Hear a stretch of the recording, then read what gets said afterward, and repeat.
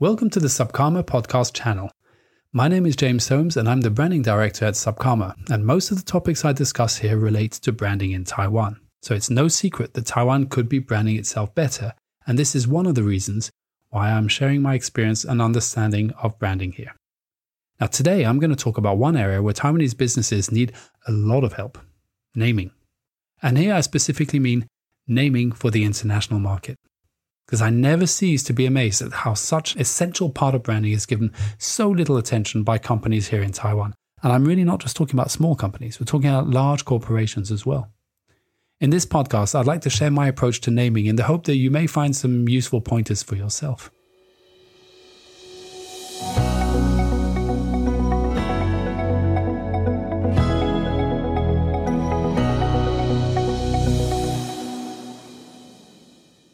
So let's start by defining the types of names that exist out there. Now, there are four main categories, and we can draw them on a table. I'd like you to imagine a giant plus sign. Okay, so imagine the axis that goes from left to right. First, right on the left, we have names which are functional. Now, functional names merely explicitly say what the brand or product actually does. Names on the right, though, are called invented names, and they don't mean anything. So on one side, on the left, you have functional, and on the right, you have invented. So if I have a brand, an airline brand, and it's called Fly Airlines, it flies and it's an airline, so it will be functional, it will be on the left. If it is called Floops Airline, then it'll be on the right, because it doesn't mean anything.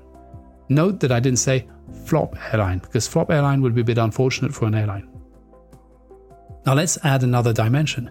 Imagine in that giant plus from the top to the bottom, the names right at the bottom of this graph would be called the descriptive names. Now, descriptive names generally tell us something about the product or the brand in very clear terms.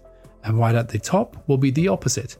If we're not descriptive, we are evocative. We are not being explicit, we are just creating an emotion. So the evocative names are the names that will evoke some type of emotion or feeling. So again, let's take an example with the airlines.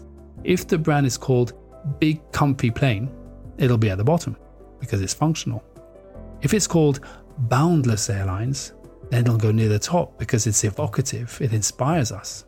And now you can see the four main categories within which all the brand names that you know, every single one of them, will fall.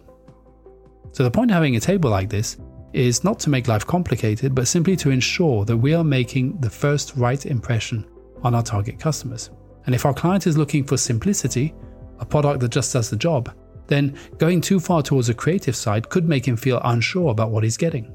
Now, on the other hand, if my client is more interested in picking brands and products that stand out or inspire and create a beautiful connection, then we may want to avoid being too generic. So the bottom line is to put yourself in your client's shoes and figure out what he or she is really looking for. So that's easy enough, right? Wrong. The problem that I have in Taiwan is that Chinese characters have stories and meanings, either when combined or by themselves. So I learned ages ago that the character for good, the Chinese character for good, is the female particle and the child character combined together. It therefore has meaning. It is good. Now, to make things even more complicated, the word not only needs to have meaning, it needs to be understood by the brand owners.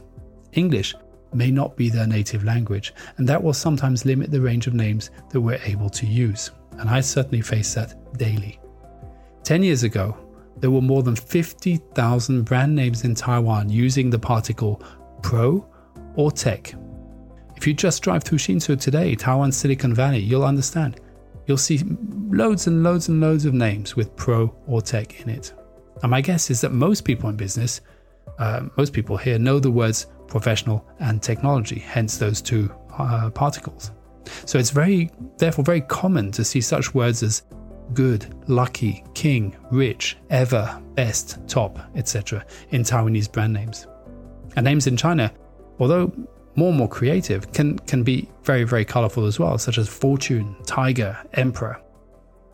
So the issue that we have with this is that the names end up being, one, unremarkable, because everyone's following the same way of designing names. Two, being very hard to register, because there are many companies out there with the same particles. And three, sounding very obviously Asian. So regardless of the product behind the brand name, we we always suggest to find words or sounds that have strong associations. And those associations can be evocative or purely functional. And ideally, they sound different to what is already out there. Now, another area to pay attention to when creating a new name for your brand is the sound. The way your brand name sounds can say a lot about your product and create a strong positive association without having to explain it. So for example, names with the sound like M in them sound personal and tasty. It's like tasting something. Names with O evoke surprise and joy. And the shape matches your mouth when you're surprised. The O. Now if the O is placed at the end of the name, it'll sound more masculine. B is bouncy and humorous. It's a little bit like when you play with children's lips and you go like this. It's a little bit silly sometimes. Now remember the Teletubbies. But B and D are great for kids because they're very simple sounds for kids to make. And you'll probably notice that a lot of children, when they still don't know how to speak, they will be using those sounds quite regularly. Names with I sound Italian and have a certain elegance to it. A at the end of a name sounds more feminine. S in a name sounds aggressive, precise. R is a challenge because it can be pronounced in many different ways depending on the country you're from. So it may be a very silent R like in English or in American, or it could be very pronounced in Spanish and in other Latin languages. R can roll the R's. In the same line of thought, it is risky using spelling that can be difficult to read by non-English speakers. So, for example, the TH or the GH do not exist in Spanish, and so it's not commonly used. The Z in English or the Z in American is hard to pronounce for Chinese people. And the list goes on. There are many, many different regional and country national differences that we need to be aware of if we're creating a global brand name. And since we're talking about different countries here, you may want to tailor your name to the markets you're targeting. So cultural awareness and understanding of the way people talk, accents and pronunciation is really important.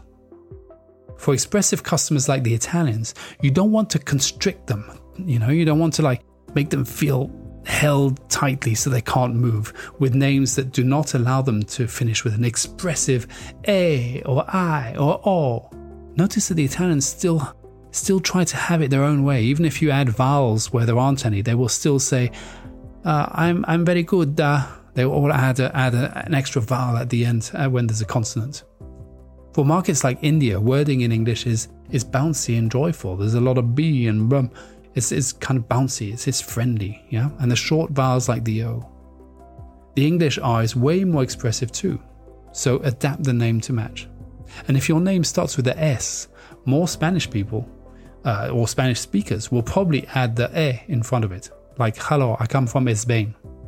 That's what we hear that a lot. And the Dutch will often pronounce the S as a sh. So our company name is called Subkarma, but if we went to Holland, it's possible that they would say Shapkarma.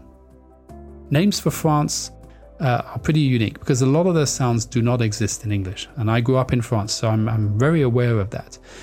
French is a difficult language, and the pronunciation is very, very different to any other language that's out there. So to non-native speakers, French sounds a bit like it's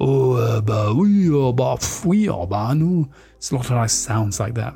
But when French people actually do speak English, they have a very liberal interpretation of things like the TH, and the H often disappears completely when in the Gallic language. So they might say something like, I think this is how I talk. I hope you understand. Which means, I think this is how I talk. I hope you understand. So the H will disappear. Russians will speak with their mouths as tightly shut as possible, and the words that do come out often sound like drunken menaces, like, hello, I'm from Russia. I'm not a good impersonator, but it's unfortunate because Russians I know are by far the most intellectual people that I've met, but that's not how it sounds. Finally, Germans prefer to cram their names with consonants one after the other. German names are very long and they're very precise, and vowels have to fight to get in. There's so many consonants there. So if you want to have a German sounding name, make sure it ends with a consonant that clearly leaves no space for a little vowel. just push out the vowels and give them no space. With German names, we want the word to be clear and we want to close it at the end. Punkt, which means point or period. So here it is, a few tips on what to be aware of when designing brand names. Now remember, names can be very powerful because they can evoke or say so much, whether through sound, rhythm, or meaning. So come on, Taiwan. Let's stop with the best and top and the pro names. Let's time to show that we can go global on every single level, including branding and including naming. Thank you for listening, and God bless.